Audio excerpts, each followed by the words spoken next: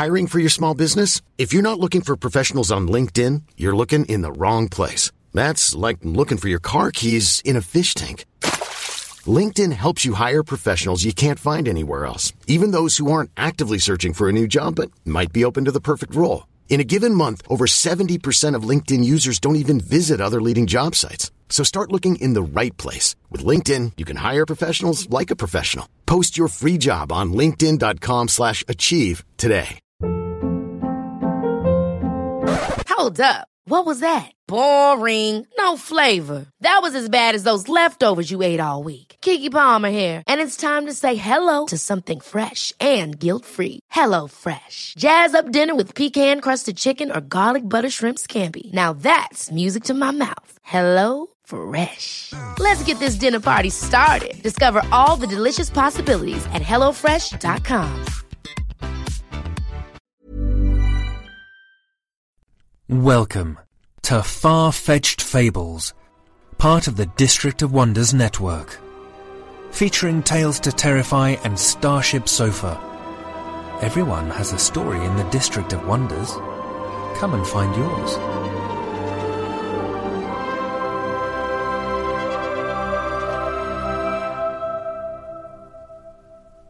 Good morning, good afternoon, good evening. Wherever you are, wherever you're listening from, this is Far-Fetched Fables. Welcome to show number 151. This week, we bring you a little Arthurian legend meets Lovecraftian horror in the form of The Blind Queen's Daughter by Scott Huggins. Scott grew up in the American Midwest and has lived there all his life, except for interludes in the European Midwest, Germany, and East, Russia. He is currently responsible for securing America's future by teaching its past to high school students, many of whom learn things before going to college. His preferred method of teaching and examination is strategic warfare. He loves to read high fantasy, space opera, and parodies of the same. He wants to be a hybrid of G.K. Chesterton and Terry Pratchett once he counteracts the effects of having grown up. When he's not teaching or writing, he devotes himself to his wife, their 3 children, and his cat. His story is read by a newcomer to the Triple F, Matt Dovey. Matt is very tall and very English, and most likely drinking a cup of tea right now. He has a scar on his arm that he can't remember getting, but a terrible darkness floods his mind when he considers it. He now lives in a quiet market town in rural England with his wife and 3 children, and despite being a writer, he still hasn't found the right words to properly express the delight and joy he finds in this wonderful arrangement. His surname rhymes with Dopey, but any other similarities to the dwarf are purely coincidental. He's the Golden Pen winner for Writers of the Future Volume 32, 2016, was shortlisted for the James White Award in 2016, and has fiction out and forthcoming all over the place. You can keep up with it via the links in our show notes. And now, The Blind Queen's Daughter by Scott Huggins.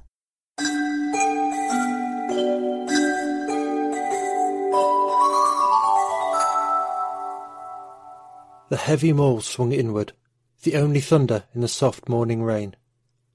The priests watched, trembling. The small man from Arabia stared hungrily at the widening hole.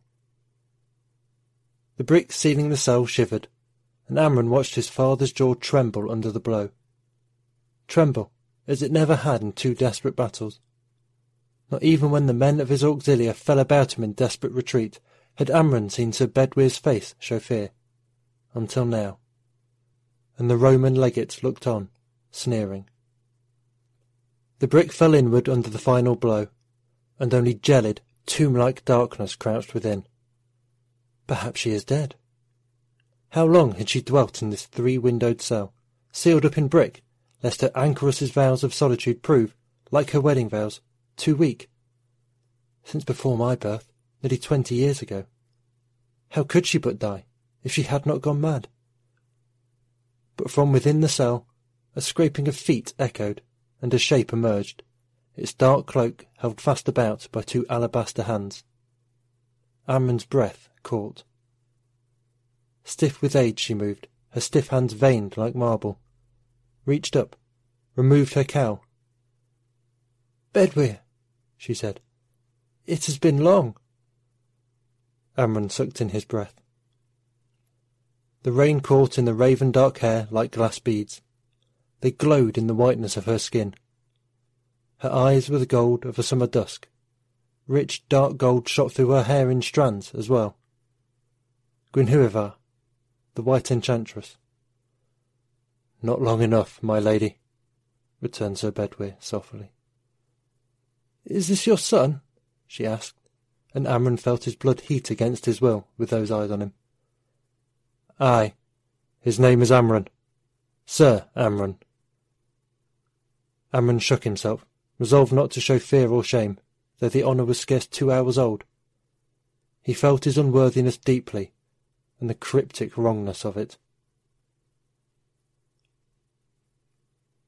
The smell had choked him in the vast hall of Caerleon.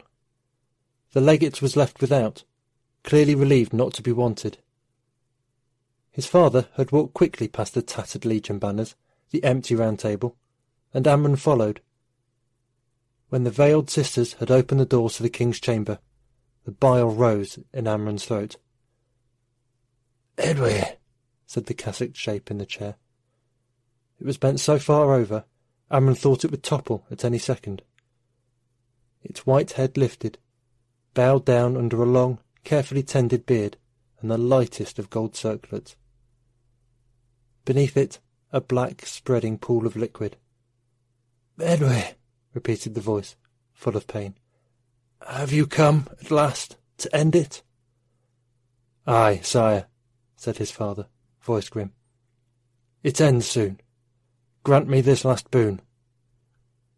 King Arthur coughed, grimaced, and spat. It was blood that he spat, and, Amnon realised, his own dark blood that also dripped through the black cassock onto the ground. "Knighthood a boon? A fool's wish, and who knows it better than you? Which of my knights has seen more of my folly, and yet lives? Sir Kay is dead. Sir Gawain, dead. This is your son, not a corpse. Do you call your life a boon?" "The only life I could have borne," said Sir Bedwyr.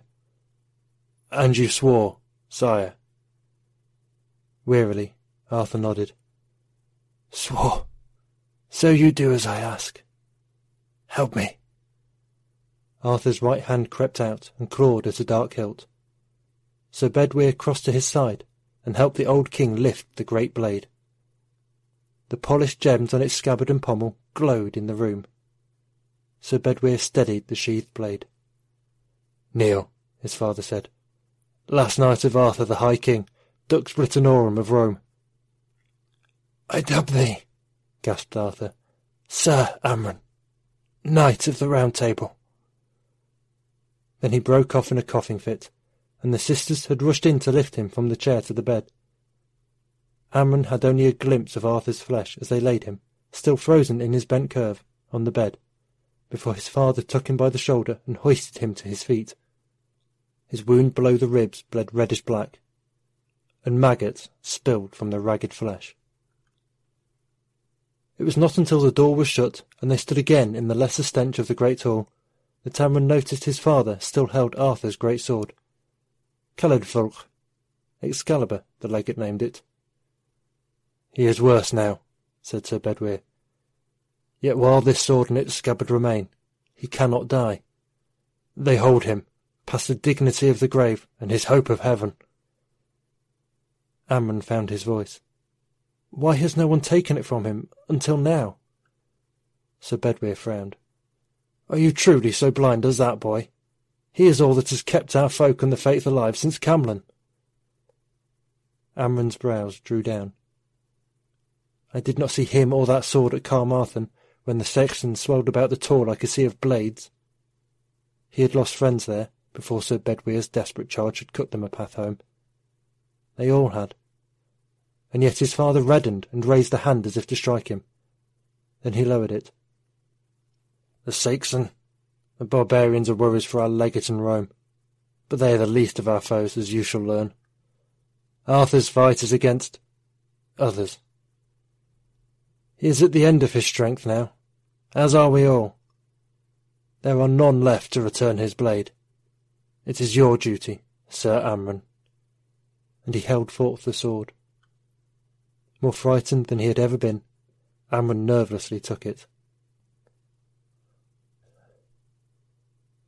Sir Amron, said Gwynnwyvar, Arthur's queen, I greet you in the name of the Father, and the Son, and the Holy Spirit. She signed the cross, and Amron knelt, remembering that she was an anchoress and a holy lady. Khaled caught awkwardly on the ground. How may I serve, my lady? The words tumbled out. Gwynnwyvar nodded. Return the sword you bear. He looked up, began to fumble with the belt. No! She looked at her feet. Speech is not so easy as once it was. Forgive me. You must return it, to the White Tower of Avalon, whence it came, so that I and my sisters may take the king on one last journey. Amron stammered. Gladly, lady, but I know not the way to Avalon. Will you show me? Gwynnwyvar shook her head sadly. I have strength for but one journey hence, and that I owe to Arthur. But you shall be guided. She beckoned to the darkness, and another shape emerged. Cowled it was, like the lady, but lighter. White were the hands folded before the robe, and yet they shone like the clouded moon. But its face was covered. From all the watchers she heard a gasp. Sir Bedwyr found a voice. Is it possible? The priests crossed themselves. Yes, said Gwynnwyvar. She is Mordred's, and mine. Her name is Gwynnwyvar. She will guide you into Avalon, and you will have need of her. For your son and my daughter must open the way for us. What is this nonsense? Spat the legate. Some pagan witchery? He rounded on Bedwyr. Have you and Artorius lost your wits at last? The Saxons are not 5 days away. I sent for arms to Rome and was not surprised to get this. He waved at the Arab, arrived just yesterday. It's all they have to spare. But you told me you had a hope. I trusted you. Then trust but a bit further, said the small man, who was now at the legate's elbow. For your soul. He was middle-aged and spoke in Latin, with the oddest accent Amron had ever heard. Your message was received by the Holy Father. He sent for me. Before the legate could answer, the man continued. Show yourself, child. Gwynnwyvar stepped forward. She threw back her cowl. Her face was almost the mirror of her mother's. Her hair was black as night, her lips red as blood, and her eyes were sewn shut with golden thread. Merciful Jesu! Cried an acolyte. One of the priests fainted, and a sister too. The dark man merely nodded. A most excellent guide to Avalon. He stepped forward. Even in my home, lady, I have heard of you. I am Abdullah al-Hazrat. These last words were run together, and sounded almost to Amron like Abdullah al-Hazrat. From Rome? The lady asked in the same tongue. The guide of the mind? From what you call Arabia, and yes, to accompany the guide of the spirit. He turned to Amron. We are your guides, Equity, to Avalon, and now I must see this sword, and speak with this great lady, for whose sake I have travelled far, and do travel further.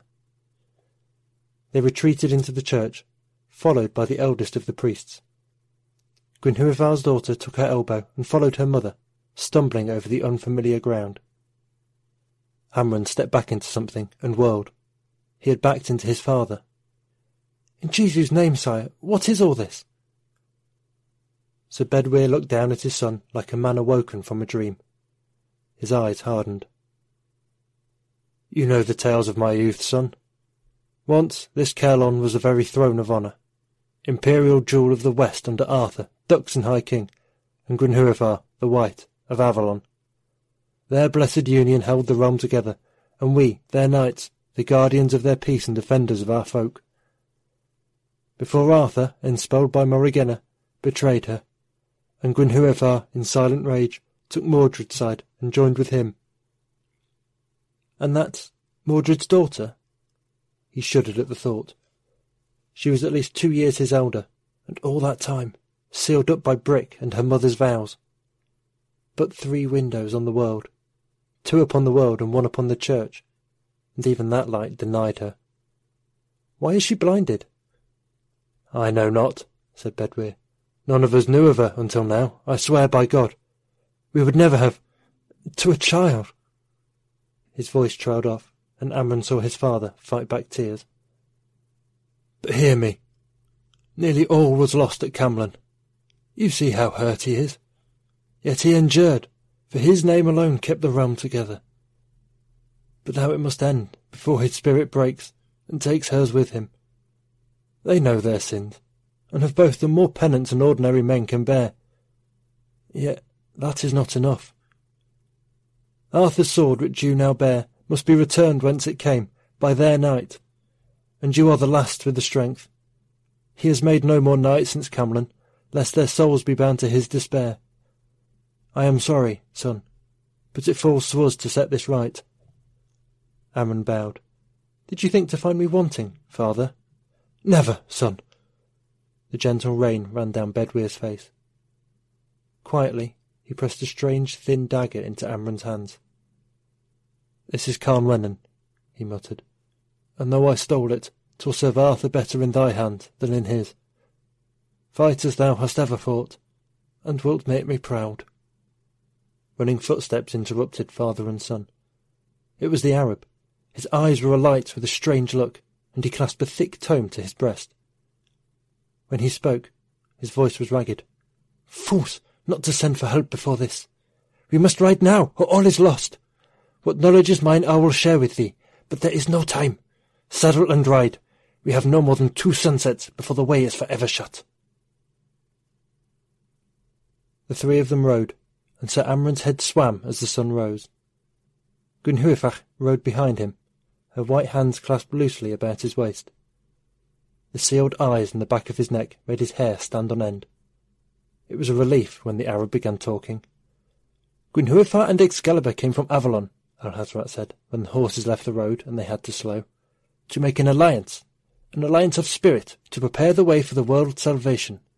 Even then Rome was falling, eaten from within and without by the shadows of the elder gods, now starving for lack of souls since Constantine darkened their temples. Did you think they would sit idle? Did you think it was coincidence that the wastes of Leng disgorged the Xiongnu to drive the Alemanni and the Hun against the gates of Rome? Happenstance that plague ravaged the land from Caledonia to Arabia? Arthur and Gwenhwyfach were to unite, as had not happened since the days of Atlantis, and bring a piece of the blessed realm again to earth, for a time while they were needed. What happened then? Like so many, they were not worthy of their place. They betrayed one another, for lust, for power. The Round Table was broken, and of the 1,000 million souls who would have been safe in Arthur's empire, all now lie in danger of damnation, prey of the Elder Ones. Only Caerleon, where Arthur sits dying, remains. Gwenhwyfach spoke from behind him. His strength must not fail on this side of Avalon. I thought he could not die, said Amron. Not truly die, said Alhazrat, but his body must join the half of his soul that has left the world. If it does not, his soul that remains will fall to the evil it has fought so long against, to which it is now bound. Is he not bound to Avalon? He is, said the Arab, but the way to Avalon is closed by his own betrayal, and the other side of that gate is not now Avalon, but the other world. Amron swallowed. Anne, do not speak that name, screamed the Arab. You give it power. It is the other world. The other world that hungered and lay drenched in the blood of the vanished. The realm of shadows where King Arawn and his wild hunt ruled. It is a place? A true place? Thither we go, said Alhazrat, pulling up his horse and fixing Amron with a stare.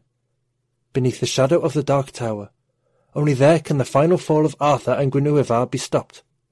There we fight, and must win through to Avalon, opening it again for Arthur, that he may find rest. I shall open the way. She will be our guide, and you, Sir Amron, must wield the sword and return it. Gwenhwyfach's hand fell to the hilt of the great sword that hung at his side. Excalibur, she said, giving its Latin name. She spoke no other tongue. The sword that cut steel. Her voice was low. She took a deep breath. The scent of rain all around, she said, like living in a giant window. Now turn thither. She pointed, without looking. "How do you know?" he asked. "I was born for this." Again, Amryn heard Gwenhwyvar's last words to her daughter as they approached. "Ever forgive the unforgivable? Know only that you know all you need." Then Gwenhwyvar had turned to him and gripped his arm with hands as cold and strong as stone. Yet he could not look away from those golden eyes. "Trust my daughter. Guard her. She will tell you what you need to know. Ask nothing else." And she was gone, walking toward the castle. She had lived all her life shut in a 6-elm square room. She had been born there, with her mother alone. She stumbled over every twig, and yet she guided them. How could she have been born for this, with such a life? "'Tis darkling," he finally said. "We must camp." The Arab reluctantly reined in and nodded. "We may yet find the causeway and the gate, and if we ride in darkness, we may be found." Almost Amryn had drifted off when she came to him. He started at the dark shape, but she threw back her cowl. The gold thread sealing her eyes caught the ember's glow, and though she was blind, her raven-crowned face watched him none the less. "Do you fear me?" she asked. "I fear your guidance," he said. "Have you ever seen anything?" She touched the threads. "My mother bound my eyes soon after birth. I have seen nothing with them. How can you know the way? If you mislead us, we are lost, and if you lead us to the other world—" "In the other world," she said, sitting beside him, "I shall have sight, and you shall see by it. Trust nothing there that you see yourself. It is the realm of shadows, and the Horn King's servants see you by those shadows." "You speak in riddles," he said. "All shall be plain then," she said. "I shall lead you by the safest paths, but you must trust me with your life and soul." "I shall trust you, lady." She shook her head. "Your word is not enough. Not in this. You would not break it wilfully, but you must not hesitate, and nor must I. We must be one in all things, even as Arthur and my mother once were one, before they fell." "What are you saying, lady?" he asked. She moved closer. "The king and queen were joined to rule this realm, the blood of men and the blood of Avalon. No other union can prevail against the Horn King's darkness on his ground. We must go thence together, or we shall die." Amryn's mouth worked soundlessly. "There is no priest here," he said at last. "There was no priest in Eden," said Gwenhwyvar. "And yet Adam took Eve to wife." "I know thee not," she said, "except that thou art prepared to fight the greatest evil of our time, because it is thy duty. I know thou art afraid, even as I, and yet you will not turn aside. I beg thee, be my husband and my love, so we may have some chance of victory." Her face was nearly touching his, and Amryn felt his blood race. "Lady, may I not look you in the eyes if we are to be wed? It would be your death, yet in the morning you shall open them." He nodded. "Let it be as you say, lady." She touched his face with one hand. It was cool, not cold. "I, Gwenhwyvar, take thee, Amryn, to be my wedded husband, to have and to hold from this day forward, with God and his creation witness." He touched her, and her face was warm.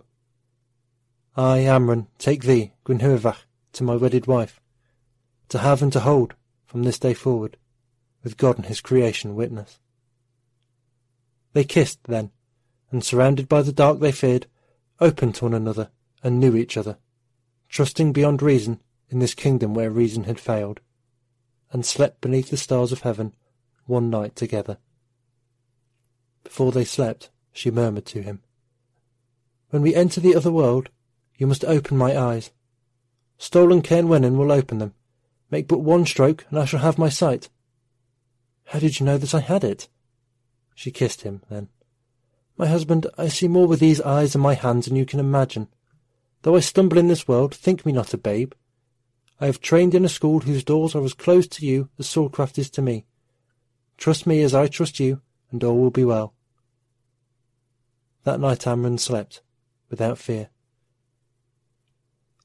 In the morning they set off again, and though Amron's soul seemed still and calm, he saw Alhazrat's face grow more drawn, and his pagings through his leprous, leather-bound journal grow ever wilder each time that Gwenhwyvar changed their course. "What is it, friend?" he said at last. The man started, and he hunched over his saddle. "This land is strange to me," Alhazrat muttered. "I see none of the signs I have studied for. I know that she must guide us, but I mislike her lack of learning. I have built my life on study, boy. This book," he stroked it, "is my life's work. The Horned King in his tower. I know another name, one even he acknowledges for true. This is the moment when I test whether all my studies count for aught. But I swear by Allah, I shall open for you the way if your woman finds the causeway." Though the sun fell, and Abdullah al-Hazrat sank further into a muttering fugue, though Amron began to hear strange sounds, Gwenhwyvar never faltered. At last they descended south, to the greying beach at the end of David. But now the beach stretched on, and seemed to have no end. The wood they had just left was veiled in fog that seemed more distant than mist. Ahead the stars rose above a shallow path, into the sea that bulged and faded into the dark waters, in directions that clawed at Amron's mind. And the hard and gibbous stars that rose were not the stars that Amron knew. "Allahu Alahim!" cried Alhazrat. "He has shown me the way, and now I shall defend his children with the knowledge he has led me to." Shaking, his turban askew, he clutched his book to him and stepped to the very edge of the water. From beneath his robes he took a vial of clearest crystal and poured out a green and red fluid in a semicircle around him. He then drank off the dregs. He opened the scrawled pages. "Ya!" he cried in a great voice. "Ya Abdullah has read, Yog Sothoth he, Geb, Faithrodog, Wah!" Gwenhwyvar screamed and pressed her hands to her ears. Amron vomited at the sound of the unclean tongue. The earth heaved, and at the end of the causeway a dark island loomed through the darkness, as if it had been there all along.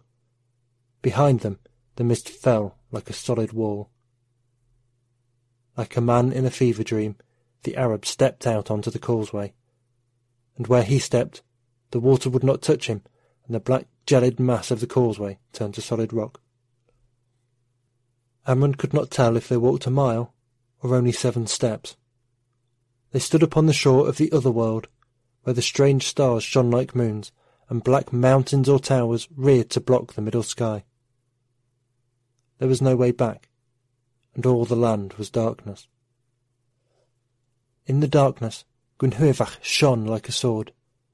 Amron raised his shield and drew Excalibur. Its pommel glowed like burning blood, but did not pierce the darkness. Gwenhwyvar turned to him. "We are arrived unseen," she said. Afterward, Amron remembered her until then unseen smile, the way his heart lifted beneath it. "I know the way, we—" But a shriek in Latin rose and pierced the darkness.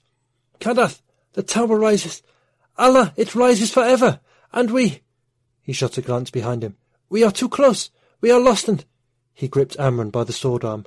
"I was wrong. The dragon of the 1,000 young awakes. The Horned King mounts, and he is but an aspect. The utmost gate is open. Yog Sothoth has seen. It knows my name."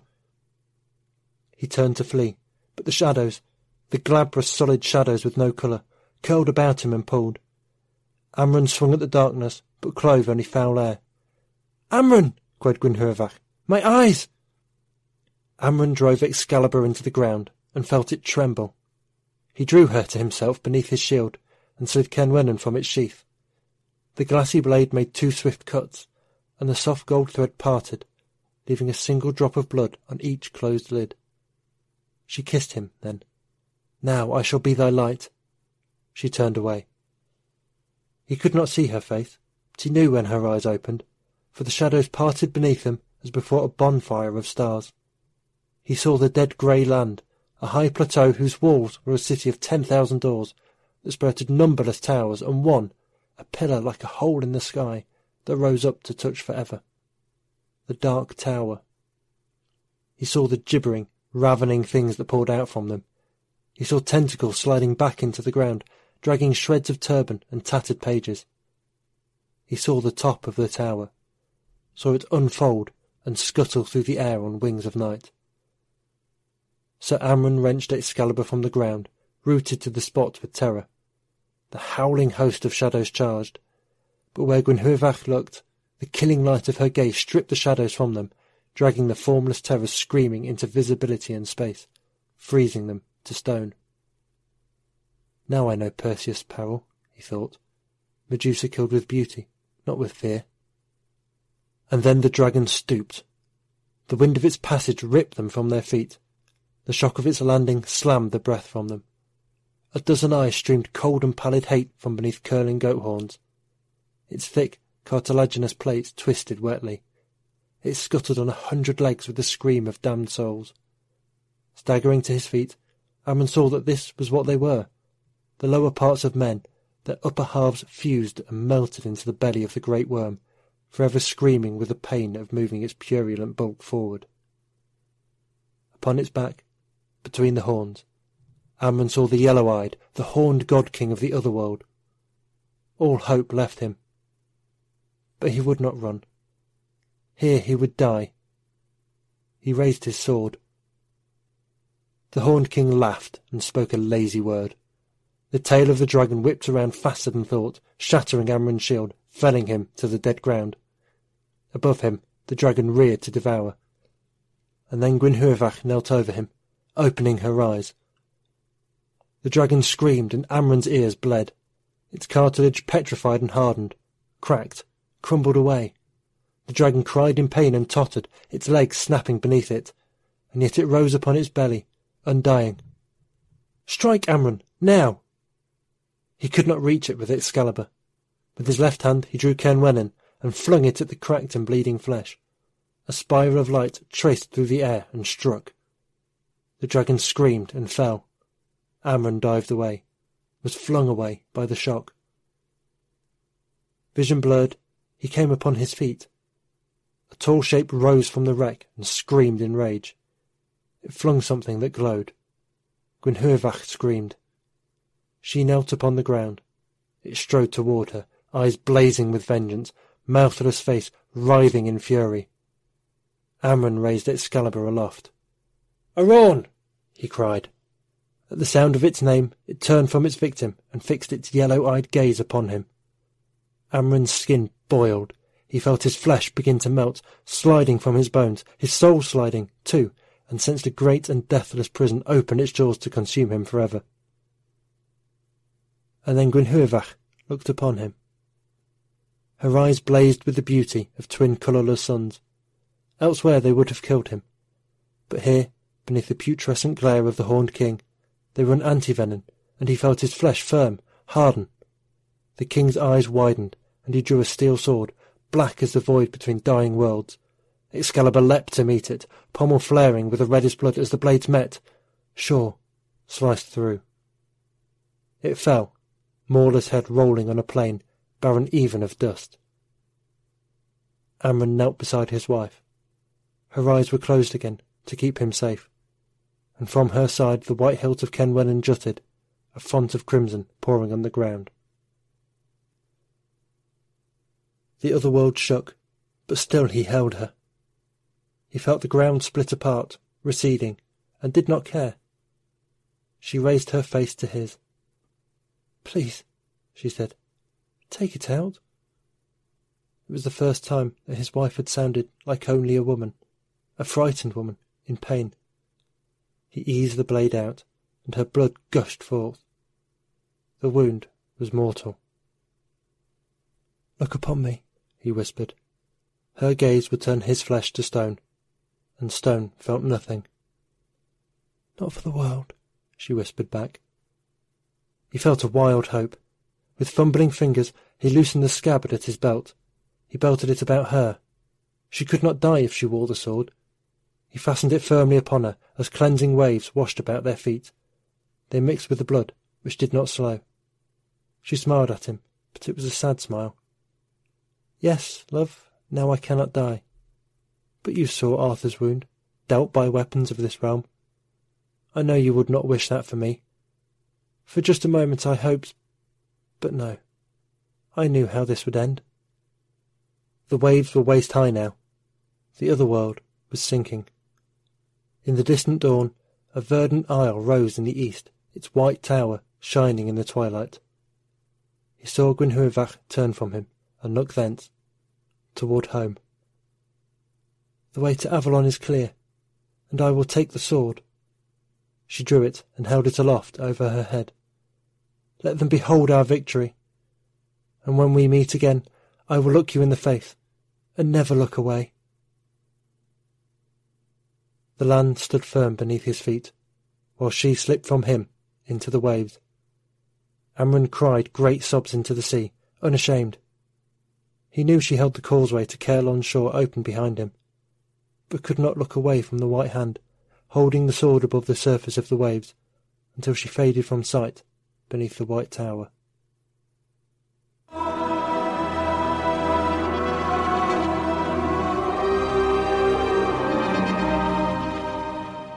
If, dear listeners, you'd like to share your thoughts on this or any of our stories, you can leave your comments on the Triple F website, our Facebook page, or on Twitter.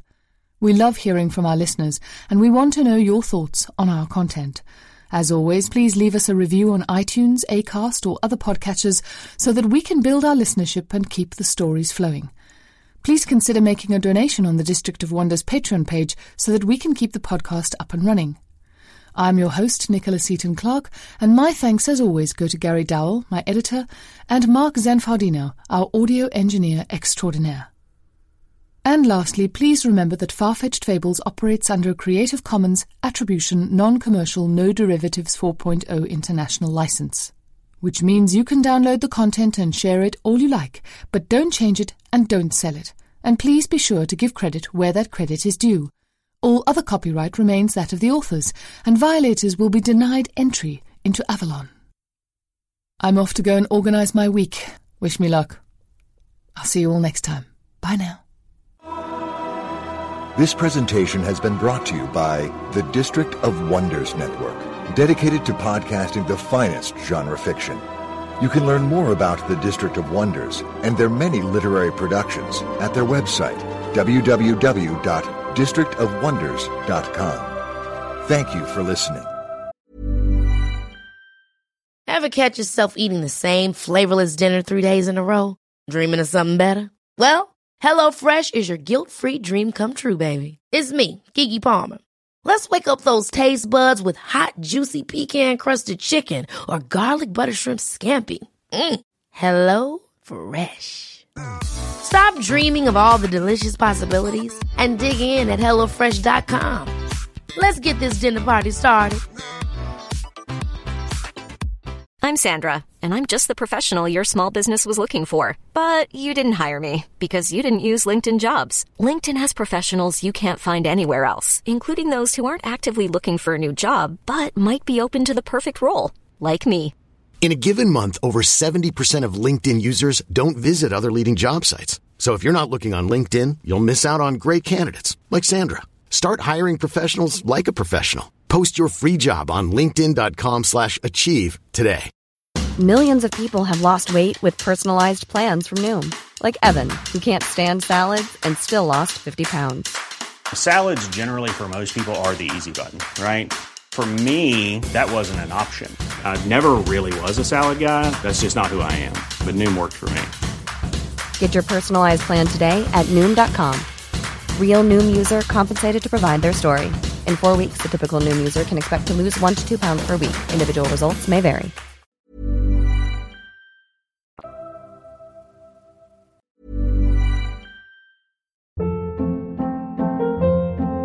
Hold up. What was that? Boring. No flavor. That was as bad as those leftovers you ate all week. Keke Palmer here, and it's time to say hello to something fresh and guilt-free. HelloFresh. Jazz up dinner with pecan-crusted chicken or garlic butter shrimp scampi. Now that's music to my mouth. HelloFresh. Let's get this dinner party started. Discover all the delicious possibilities at HelloFresh.com.